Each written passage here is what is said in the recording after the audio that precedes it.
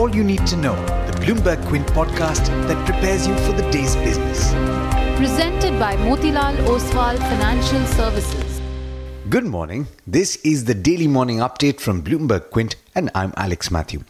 Today is the 12th of July. It wasn't a good day for global markets yesterday, and that's because of the possibility of the escalation of the trade war between the world's top two economies. It turns out that high-level trade talks between the US and China have ground to a halt. Bloomberg reported this quoting unnamed sources. This at a time when the Trump administration has threatened to increase tariffs on an additional $200 billion of Chinese products. The countries have held 3 rounds of formal negotiations since May, led by US Treasury Secretary Steven Mnuchin, Commerce Secretary Wilbur Ross, and Chinese Vice Premier Liu He in China. But communications between senior members of the Trump and Xi administrations have petered out, and there's no immediate plan to restart the formal talks. The impact of the latest salvo on the trade spat was clear. Stocks fell across the board, crude plunged the most in 2 years, and the safe haven dollar gained. Not many expected smooth sailing at NATO's Brussels summit, but the tone of Trump's verbal attack on Germany for its backing of a second Nord Stream gas pipeline and for supposedly being captive to Russia came as a bit of a shock. German Chancellor Angela Merkel on Wednesday gave Trump an uncharacteristically personal response, reminding him that she knew what captive means, having grown up in Soviet-controlled East Germany. In the world of sport, this Football World Cup has been utterly unpredictable, and that proved to be the case in yesterday's semi-final as well. After going 1 down against England, Croatia ended up winning 2-1. The last goal was scored in the 109th minute in extra time. It's going to be an interesting weekend for sure. On to news from back home now. A group of ministers headed by Assam Finance Minister Himanta Biswa Sharma is mulling a 1% agricultural cess on luxury goods to raise funds to help distressed farmers, according to a senior government official. The Telecom Commission has approved net neutrality rules which bar service providers from discriminating against internet content and services by blocking, throttling, or granting them higher speed access. Iran has said it will do its best to ensure security of oil supply to India, asserting that it has been a reliable energy partner for New Delhi.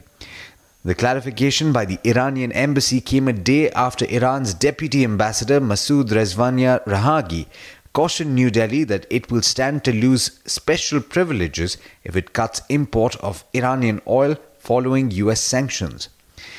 After getting a go-ahead from insurance regulator IRDAI, Life Insurance Corporation of India is preparing itself to complete the 51% acquisition of IDBI Bank by the end of September. In international markets, Asian shares, at least the early risers, have begun the session on a positive note. That's the 3 early risers. I'm talking about the Nikkei in Japan, the Kospi in South Korea, and also the Australian benchmark. This after a torrid sell-off in global markets yesterday. US stocks ended lower, with the 3 benchmarks losing between 0.5% and 0.9%. It's now over to Darshan Mehta for the trade setup for the day in India. Morning, Darshan. I think the most important fact is the crude oil plunge. Good morning, Alex. Good morning, everyone. Crude was down 6% overnight. It's managed to recover close to 1% in the morning, but watch out for the oil marketing companies. Yesterday, in the last half an hour, there was a little bit of spike that came in. Watch out for some of the battery makers also, because the base metals cracked anywhere between 1.5% to 5% on LME. Lead was down almost 5%, so watch out for counters like an Exide or an Amara Raja, because that's the key raw material that they have. In terms of results today, Cyient, Karnataka Bank and Talwalkar Lifestyles will be reporting numbers today. The number announced overnight was Reliance Industrial Infra. Revenues were down 12%, EBITDA was down 52%. In terms of other stocks to watch, Idea has said that the current approval from DOT for merger with Vodafone is conditional and not the final approval. Sun Pharma arm finds a lawsuit against Bifrontera for patent infringement and trade secret misappropriation. Forging will issue a bonus share in the ratio of 1:1. Cipla has acquired a South African company named Mirin for 228 crores, and Quality will close its dairy product business in the UAE. Fuel price has been hiked in major cities. So petrol prices in Delhi is up by 6 paise and diesel prices have been hiked by 7 paise in Delhi.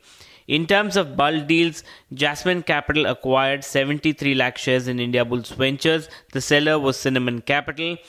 Eris Life, All Cargo Logistics and Finolex Industries will be meeting a lot of investors and analysts today. In terms of insider trades, the promoters of Century Enca, Vaibhav Global and V-Mart Retail have been selling shares of the company. While watch out for HEG because Jefferies did a non-deal roadshow with them. There were close to 20 investors that attended the meet. They have maintained a buy with a target price of 4,400 and they expect realizations to remain robust as demand-supply tightness continues. But there's much more you need to know before trade actually starts. For that, log on to our website bloombergquint.com and click on the All You Need to Know tab and you'll be prepared for morning trade. Thanks for that, Darshan.